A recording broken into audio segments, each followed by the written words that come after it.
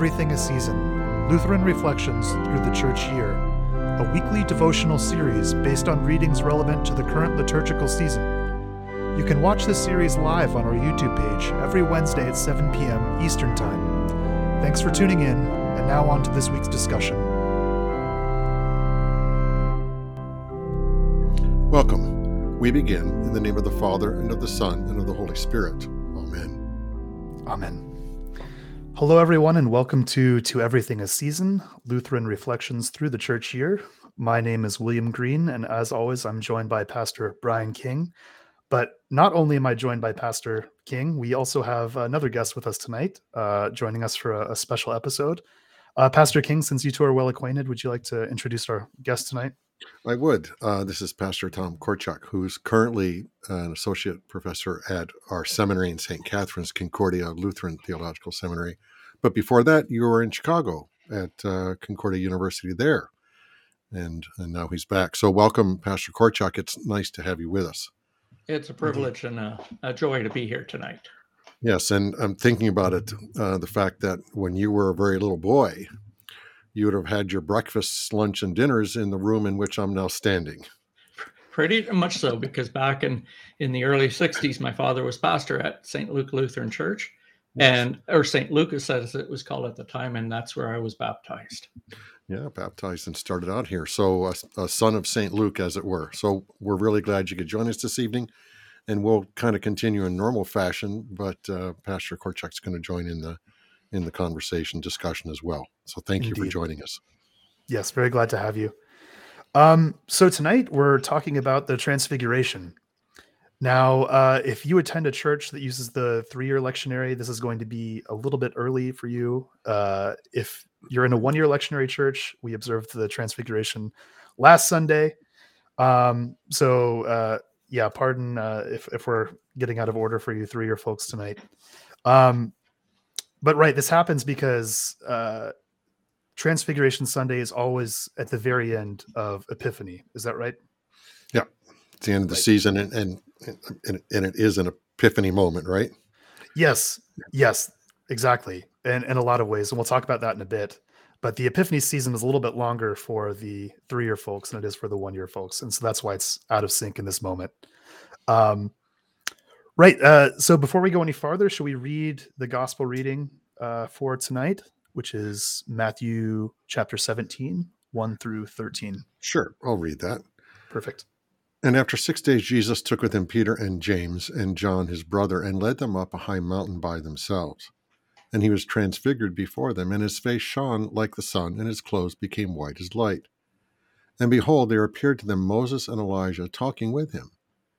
And Peter said to Jesus, Lord, it is good that we are here. If you wish, I will make 3 tents here, one for you, and one for Moses, and one for Elijah. He was still speaking when, behold, a bright cloud overshadowed them, and a voice from the cloud said, This is my beloved Son, with whom I am well pleased. Listen to him.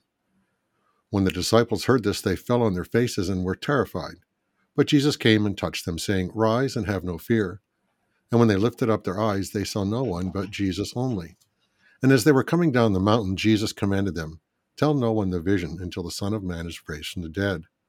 And the disciples asked him, Then why did the scribes say that first Elijah must come? He answered, Elijah does come, and he will restore all things. But I tell you that Elijah has already come, and they did not recognize him, but did to him whatever they pleased. So also the Son of Man will certainly suffer at their hands.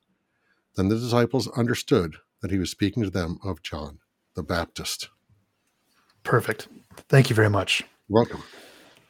So, Pastor King, as you mentioned, this celebration of the Transfiguration falls in the Epiphany season. And this appears to be an epiphany if we've ever seen one in Scripture, right? Yeah. This is it. Jesus is appearing. He's transfigured. His disciples are there. Moses and Elijah are there. It's a moment when he's being shown forth as God. As God. Right. And Pastor Korchak, you pointed out as we were prepping for this, one of the few instances in the New Testament where we directly hear the voice of the Father. Right. So God always speaks through the Son, right? He's always speaking the word and the Word made flesh. But here, And at his baptism, the Father speaks directly. And the words he speaks are direct words. This is my son. Listen to him. Hear him. And it sets these two events apart because you have bookends of Jesus's ministry. The inauguration with his baptism, and then as he's approaching his crucifixion, we have this transfiguration moment. Right. Yeah, we are pretty close to the crucifixion event, a few months, 3-4 months away, probably somewhere in that ballpark. So it's the beginning and end of his ministry. Good. Yes. Yep, that's right. And when we had talked about Jesus' baptism a few weeks ago, which also falls in Epiphany, we mentioned that this was one of the most tangible manifestations of the Trinity that we have in the New Testament, because you have the person of Christ being baptized, you have the voice of the Father audibly speaking, and then you have the Holy Spirit descending as a dove. And so again, you have that real manifestation of the Trinity at the baptism, and then you have something similar going on here. Right. And at first it seems like, well, where's the Trinity? You see the Son being transfigured, and you hear the voice of the Father, and you say, well, there's no Trinity. I don't see any birds flying around here. But I don't. But Okay. but the Holy Spirit appears in the bright cloud that envelops them. And so you have all these three that are present at this moment. That's a good point. Good way to look at it. And yeah. And then of course you also have the fact that the Holy Spirit at Jesus' baptism descended on him and remained with him. Right. So that the Holy Spirit's gone somewhere else while Jesus is doing his ministry. Right. That's a good point. Now, when Luther sees this, he says, well, why have the Trinity there? And in typical Lutheran style, he says it's there to strengthen and comfort Christians. So he says the whole Holy Trinity appears here to strengthen the believers, namely Christ in his transfigured form, the Father in the voice, and the Holy Spirit in the bright cloud. Okay. So you see, this is all there for our benefit. Right. Yeah, and not only for our benefit, and certainly for the apostles who were there as well. So as we've seen last week, Peter is having a bit of a hard time, and these two events are fairly close to each other. So we read that this happens just 6 days after Peter's confession, which we looked at last week. So this timing is fairly appropriate. But after Peter's confession, he makes this wonderful confession of faith. Jesus talks about what's going to happen on the cross and the redemptive work he's about to carry out. And of course, Peter tries to rebuke him for that. And that's where we get this really strong rebuke from Christ saying, "Get behind me, Satan." But one of the strongest rebukes. Yeah, probably one of the strongest rebukes in the New Testament. And so it might be important and helpful to have that event in mind as we think about the Transfiguration, because as we'll see, he perhaps does something a little bit similar in this event. In fact, Pastor, I think you have a few verses here. Yeah, let's look at a couple of verses. Matthew 16:16. Simon Peter replied, "You are the Christ, the Son of the living God." This is his great profession or confession of faith. He acknowledges that Jesus is the Messiah and the Son of the living God. Now, just a few verses down in Matthew 16. From that time, Jesus began to show his disciples that he must go to Jerusalem and suffer many things from the elders and chief priests and scribes, and be killed, and on the third day be raised. And then, of course, this is when Peter then tries to prevent him from doing that. And he gets that rather harsh rebuke, which none of us want to hear. Get thee behind me, Satan. You don't have in mind the things of God, but the things of men. Right. Harsh. So Peter's trying to stop Jesus from going to the cross. Right. And that's a key point to bring out, because that's going to be pivotal to what's happening here on the Mount of Transfiguration and what Peter does. Yes. Now let's jump down to Matthew 16:27. For the Son of Man is going to come with his angels in the glory of his Father, and then he will repay each person according to what he has done. That's kind of finishing off that section. Now, there's another interesting point. John, the Apostle John, receives that wonderful vision, and in Revelation 1, he describes what he saw when he sees Jesus. And in the midst of the lampstands, one like a son of man, clothed with a long robe and with a golden sash around his chest. The hairs of his head were white like wool, as white as snow. His eyes were like a flame of fire. His feet were like burnished bronze refined in a furnace, and his voice was like the roar of many waters. And of course, John also refers to this at the beginning of his gospel. And the Word became flesh and dwelt among us, and we have seen his glory, glory as of the only Son from the Father, full of grace and truth. Now hearken back those words of the Father. This is my Son. Listen to him. And Peter refers to this in 2 Peter. He writes, "For we did not follow cleverly devised myths. We made known to you the power and coming of our Lord Jesus Christ, but we were eyewitnesses of his majesty.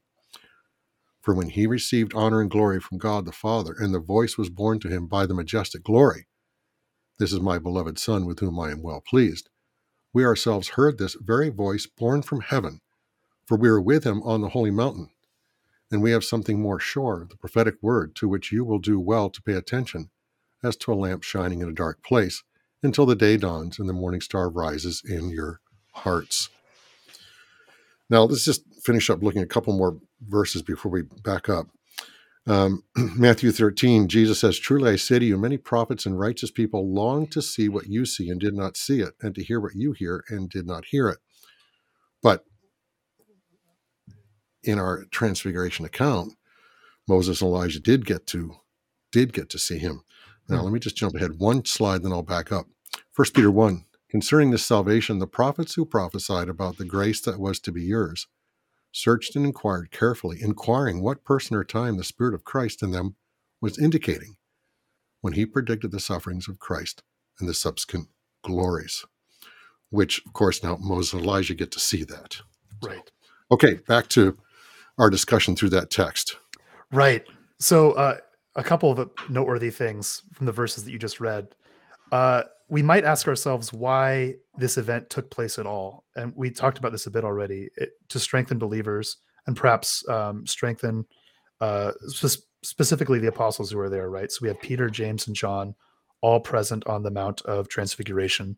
And it's interesting that we get these separate accounts of the Transfiguration in the sections of scripture that they authored. It's clear that it left an impression on them, to say the least. Yeah, a big impression. And maybe we need to consider the way angels came and ministered to Jesus after his temptation. We can rightly say that Moses and Elijah were encouraging him. I think that's okay to think that way, especially if we look at this. You want to look at this verse now, or you want to wait? Luke 9? Yeah, let's look at this now. This is okay. A time to and behold, two men were talking with him. Moses. Now this is the Lucan account of the Transfiguration. And behold, two men were talking with him, Moses and Elijah, who appeared in glory and spoke of his departure, which he was about to accomplish at Jerusalem.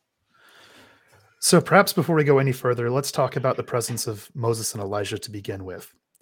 Why these two Old Testament figures on the Mount of Transfiguration? What's the significance there? Pastor?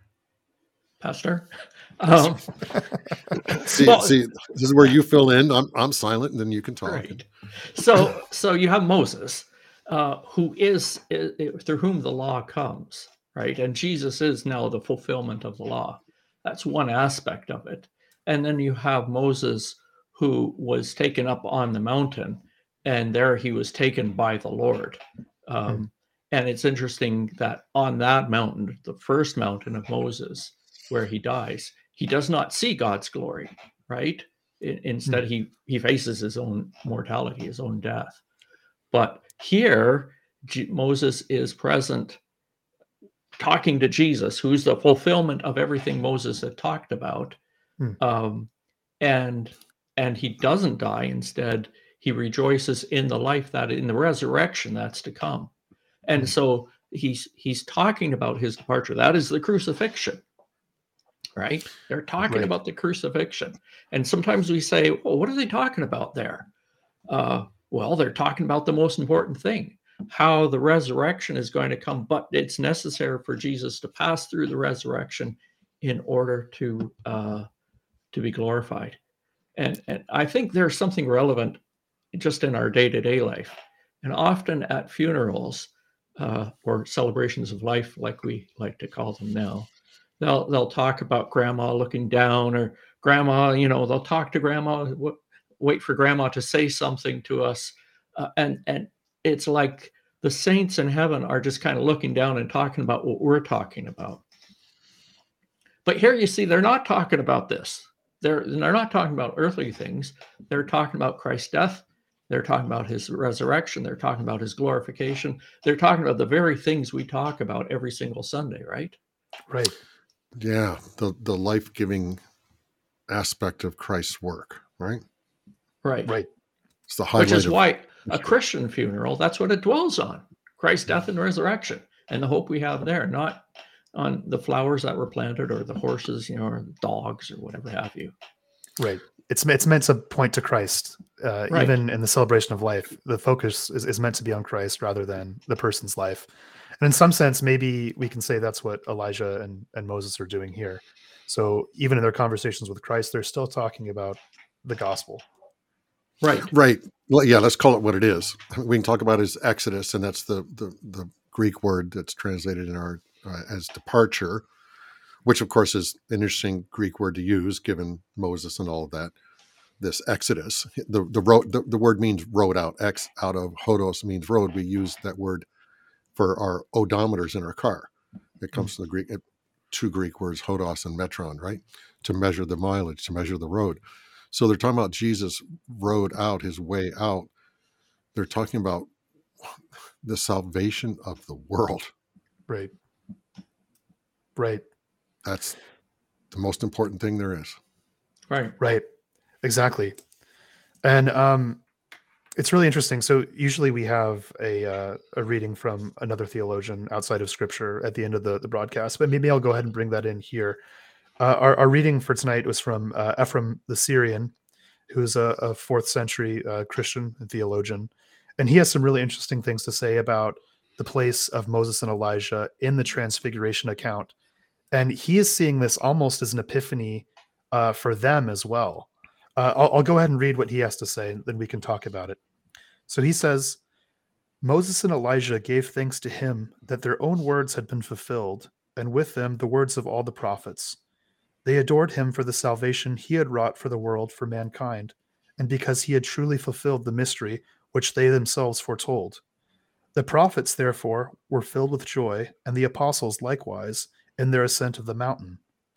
The prophets rejoiced because they had seen his humanity, which they had not known. And the apostles rejoiced because they had seen the glory of the divinity, which they had not known. I really like that parallelism there, because kind of the way he's framing it, and this isn't something we think about, but at least I don't. The Old Testament heroes that we look up to never got to see Christ in his humanity. In some sense, they had probably a more tangible grasp of God's divinity because, Moses kind of had these direct experiences when he was given the law, that sort of thing. They never dealt with the person of Christ directly like the apostles did. It was always in a more indirect way. And so perhaps they grasped, the divinity more than Christ's humanity.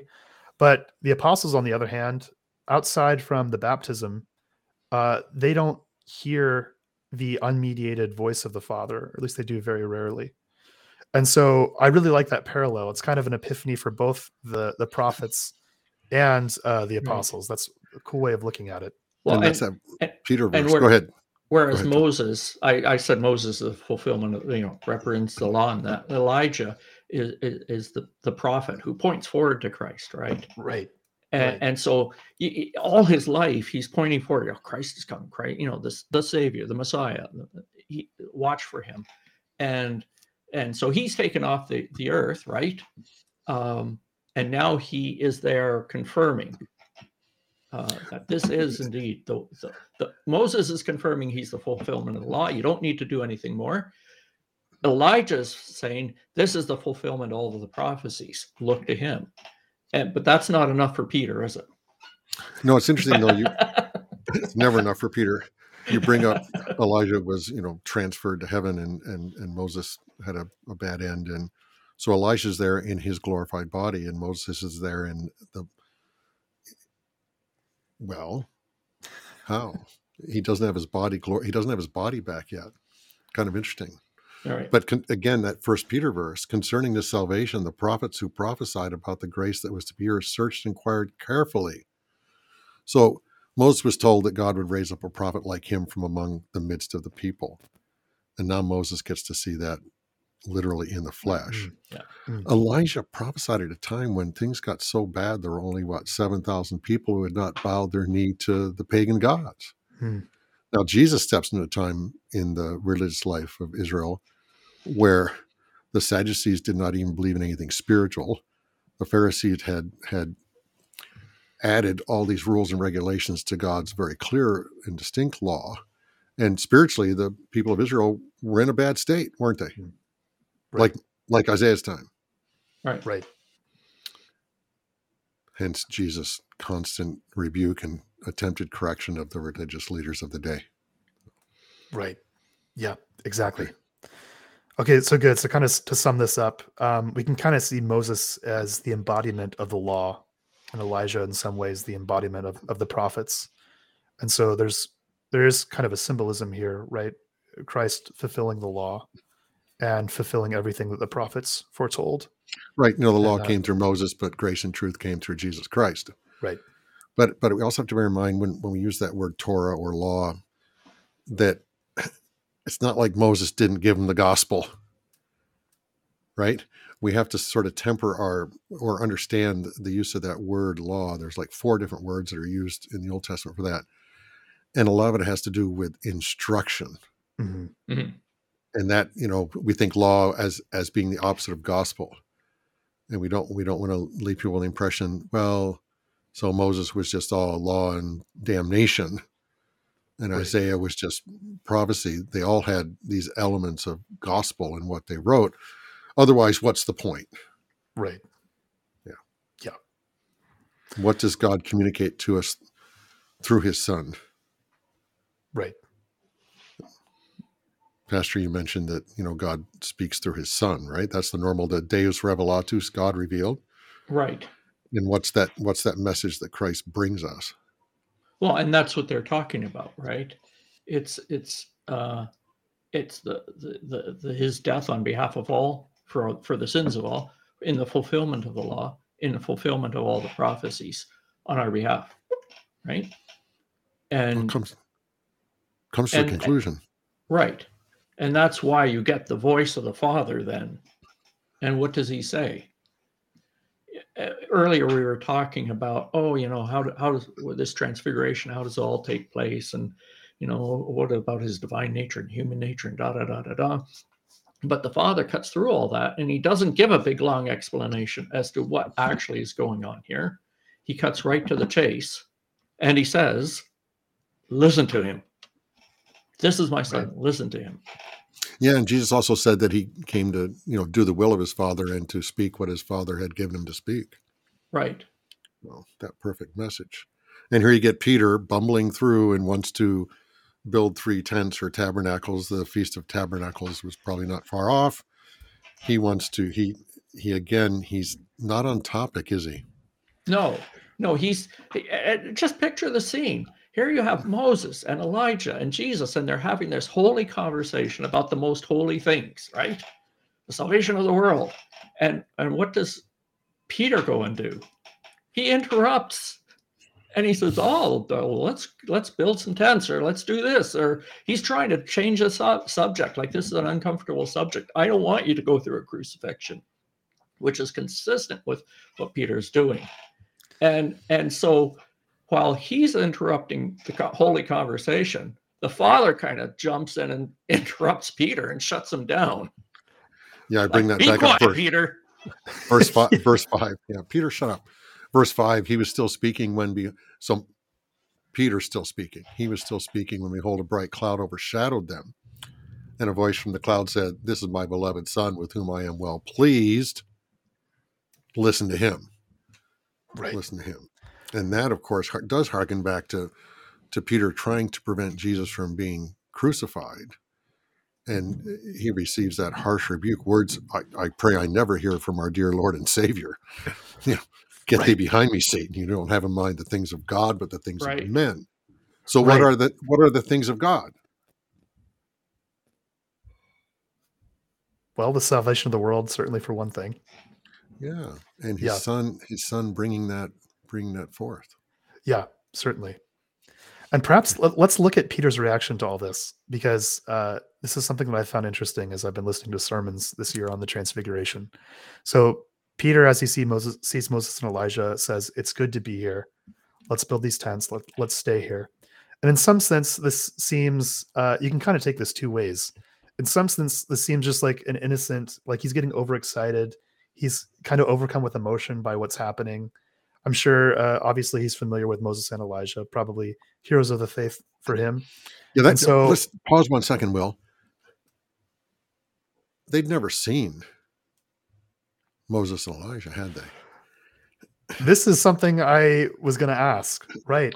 Yeah, Do they recognize them right off? Well, Did they need an introduction? You kind of wonder about that. It's fascinating because, Paul says, I will know then just as I am fully known in Corinthians. And so there is this notion that in heaven we will know one another, right, and recognize one another. Right. So the phrase we could use, I think it's okay, is it's sort of a heavenly intuition. That, God enables us to see and understand things. And, we only use 5 or 10% of our brains, some of us less, obviously. But at some level, this, and scientists still don't know how the brain works. But this whole idea of knowledge and knowing and existence and all these huge questions, at some level, God is so gracious that he gives us this, as Paul said, I will know just as I am fully known. So Peter, James, and John, some sort of heavenly or to use the word divine intuition. They just know. It's fascinating. Okay, I interrupted you. Go ahead, please continue. No, that's great. That's a great insight. But right, there's two ways to kind of look at Peter's response here. And one, I think, is this kind of innocent, like more wholesome way. He's just overexcited. He wants to be with Christ in his glorified state, and he wants to stay with Moses and Elijah. But then also, as we alluded to earlier in the broadcast, he had just rebuked Christ for speaking about his own death on the cross. And that's clearly something that he is trying to prevent from happening, even in this seemingly perhaps innocent remark. He doesn't want to leave them out of Transfiguration. He doesn't want for the events of Christ's passion to take place. Right. And I think that explains then what is Luke's reaction. And if Pastor King, if you could just go to the next part. Oh.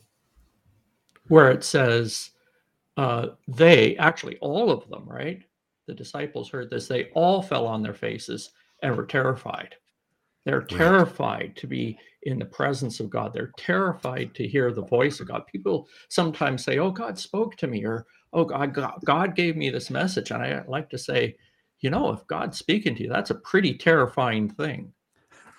And, but awful, I don't. Awful in the true sense of the word. Right. But, and this is kind of the great part, is in their terror, Jesus comes up, and what does he do? Touches them. He touches them. He reaches out and he says, rise and have no fear. And why should they have no fear? They're in the presence of God. To be in the presence of holiness should evoke terror. In the Old Testament, if you went into the unveiled presence of God, that was it. Bang, you're gone. But now the holiness, the righteousness of God is made flesh. And that's why the Father says, listen to him. Yeah, right. And it's interesting. Luther said it, one, it's a horrible, fearful thing to fall into the hands of the living God, obviously implying without Christ. But also, before Luther realized the gospel in its fullness, he said he would walk by a picture of Jesus and be terrified. Mm-hmm. Be terrified. He'd see a painting of Jesus and he'd be scared. And I can't imagine a softer, gentler, more loving touch and a more encouraging word than Jesus saying, rise and have no fear. Right. And the touch is important. If one time I was in the hospital, I was rocked with a gallbladder, right? Or gallstones, just doubled up in pain. And I'll always remember it was dark. I was in the room. I was in pain. And a nurse came and just put her hand on my shoulder. And that touch communicated so much. And I think that's why Jesus uses that physicality. And he still uses the physical, doesn't he? He still touches us physically. Yeah, and I've held hands with lots of people and prayed with them in the hospital. And some people have commented later to someone else, the pastor held my hand while we prayed. Right. This contact, human contact, well, we've all been missing so much the last couple of years. It's very important. It's healing in its true sense. And here, Jesus touching you and saying, "Rise and have no fear." There's a couple of phrases that Jesus uses that I hearken back to, and like the widow at Nain as she's burying her son, and Jesus just simply says, "Don't cry." And how many times does he say to people, "Don't fear"? Right. Yeah, I need those words. And even the being touched, again, in the Old Testament, to touch the holy things of God brought death. Yeah. Right. And now all through we have the woman with the menstrual flow, right? And she reaches out and touches Jesus and she's healed. Yeah. Right. Yeah. Jesus usually touches as he heals. Right. Yeah. The epitome of therapeutic touch. It's yeah. I think about, a mom soothing a crying child. It's that kind of touch. It's gentle, it's calming, it's reassuring. And they've done studies with babies that didn't have that kind of touch and failure to thrive issues and all of that. It's important for us even today to extend that touch and receive that touch. Right. And here, to use a phrase, here's a therapeutic touch of holiness. Well, where the Holy One of God gives us the therapeutic touch, which makes us holy, makes us clean, which makes us whole, which makes us righteous. Which makes us fit for the kingdom of God. Yeah, and you mentioned in the Old Testament, if you touched the holy things in an improper way, you were dead. But here, there's nothing more holy than Jesus. Right. And he just goes around touching people. Sure. Yeah. Right. Yeah. And so when you go to the Lord's Supper, the sacrament at the altar, I hope no one's terrified, and yet you're touching the holy things of God. Yeah. Instead, we're joyful in a quiet, happy joy. God continues to bless us that way. Right. Yeah, good. Indeed. Right. Let's perhaps talk about this quote mountaintop experience that they're having, and we can kind of, I think, look at this in regards to our own life as well. If you were raised a Christian, you probably went to like a youth camp at some point where you listen to this moving praise and worship music, and you have this extremely emotional experience of like closeness with God. That's what you're perceiving at the time anyway. And it's almost like that's what the disciples are experiencing here. And if you're watching our live broadcast tonight, you'll hear the hymn at the very end of the broadcast, "'Tis Good, Lord, to Be Here," which is one of my favorite Transfiguration hymns. Now I'll just read the last verse because I think this really illustrates what we're talking about here. It says, "'Tis good, Lord, to be here, yet we may not remain. But since thou bidst us leave the mount, come with us to the plain." So again, that kind of harkens back to Peter's reaction to all this. And there's like a wholesome element, and there is like a rightness to wanting to remain in Christ's glorified presence, right? And these experiences are good things, even if they can't last our whole lives and they need to come to an end. And maybe that's one lesson we can take away from this. Just as Peter wanted to stay on the mountaintop in Christ's full glory and with Moses and Elijah, there are, I think, times in the Christian life where we have these very positive emotional experiences and we'd like to stay kind of in that same emotional area, and we don't want the trials and hardships that come along with the Christian life as well. And of course, Peter and the apostles are about to know this better than anyone else as they're going to experience the crucifixion of Christ firsthand. Yeah. Right. And go ahead, Pastor King. Well, it's a little bit the African Queen, where Charlie Olnett has to climb back out in the weeds to pull the boat further out of the swampland, and when he goes in the water, he gets leeches all over him. And he climbs back in the boat, and Rosie takes the salt and gets the leeches off him, and talks about how he hates leeches. Well, being in the boat and safe is different than being in the reedy water with the leeches.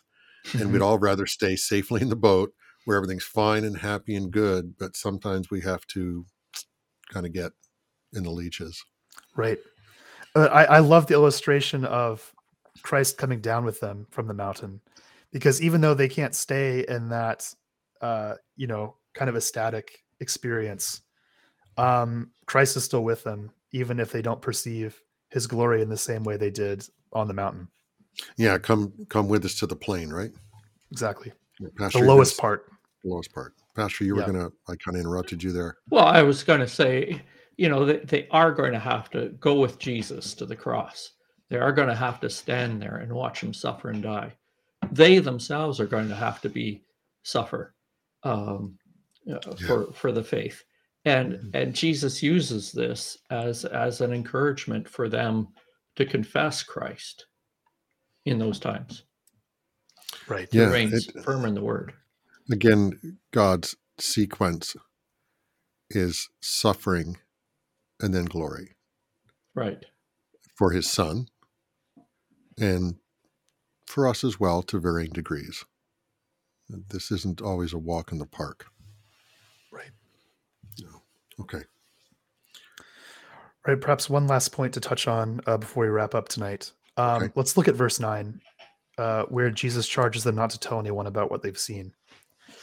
We've talked in previous episodes about the messianic secret, these instances where Jesus performs a miracle or does something, says something, and then tells the people who saw it not to tell anyone.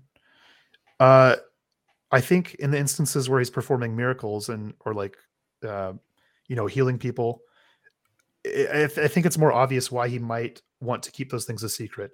As we said in the past, he doesn't want to be seen as someone who is just like a bread king, or just healing all these physical ailments, giving all these physically and temporally good things out. He wants to be seen for his redemptive work that he's come to accomplish. But here on the Mount of Transfiguration, he has like a revelation of his divinity, which that's typically something we associate with, something that we should be telling everyone. We want that news to get out as far and wide as possible, that Jesus is God, right? Why, in this instance, is he charging the apostles not to tell anyone about what they've seen here? Pastor Korchak, do you want to talk about the Messianic secret a bit, or you got me to? You take the lead on this one. Okay. A couple reasons people have proffered. One is that he didn't want the big crowds following him. That, it says, wait until the Son of Man is raised from the dead. Why wouldn't Jesus want big crowds following him all the time? Well, the possibility exists that they might have impeded his trip to the cross. If he had thousands and thousands of people following him all the time and wanting things and crowding him, that he could not have fulfilled his mission. And that's there could have been more Peters out there. Yeah, trying to prevent all this. Trying to prevent, because here's this wonderful Messiah, and he feeds us and he heals people and he raises people from the dead. He's fantastic, and pretty soon he's going to get those Romans out of here. Probably would be the thinking, which they were thinking anyway. So for him to do what he needed to do, he had to do it alone, which is sad. I think that's a good explanation. Of course, this is all kind of speculation. We can't discern why yet. Yeah, the Messianic secret is just one of those things. We have a few ideas about it. Some people even proffer that, well, maybe it was just reverse psychology. You get healed for something. Jesus says, well, don't tell anybody. What's the first thing people do? Or they're going to go tell somebody. I think that's kind of humorous, but it's fun to think about. But the whole idea of why did he want to keep things a bit quiet? Because probably at the heart of it is the people's wrong idea of what the Messiah was going to be. And to understand the Messiah, it has to be framed in the cross. Yeah, it's the suffering servant. Right. Yeah. Anything else, you tell about this cool transfiguration, everyone's going to be saying, do it again, Jesus. Right. And they're going to miss the point. Right. Yeah. Being the cross. Yeah. And you made me think about the bread king. When I was a little boy, I was on an airplane, And I guess I flew from Philadelphia to Kansas or something. And I got a little set of wings, a little airline, whatever airline it was, a little set of pilot's wings. And thinking back about it, I was more excited about those pilot wings than I was about the fact that I'd just been transported from one part of the country or one coast to the middle of the country in a matter of hours. Right. I kind of missed the point that the little plastic or little cheap little metal wings, that really wasn't a big deal. Mm. But to the child me, it was. Right. Okay, excellent. Any closing remarks before we end tonight? Thank you, Pastor Korchak, for joining us and taking time out to be with us. It's good to have you from the Niagara region of Ontario, and Will is here with us from Orlando, and I'm here in Ottawa, so we're a little bit oddly shaped triangle, but I think Will gets the nicest weather of all of us, and I'm sure once again. So, okay. Right. And this has been a pleasure. We bow our heads and pray.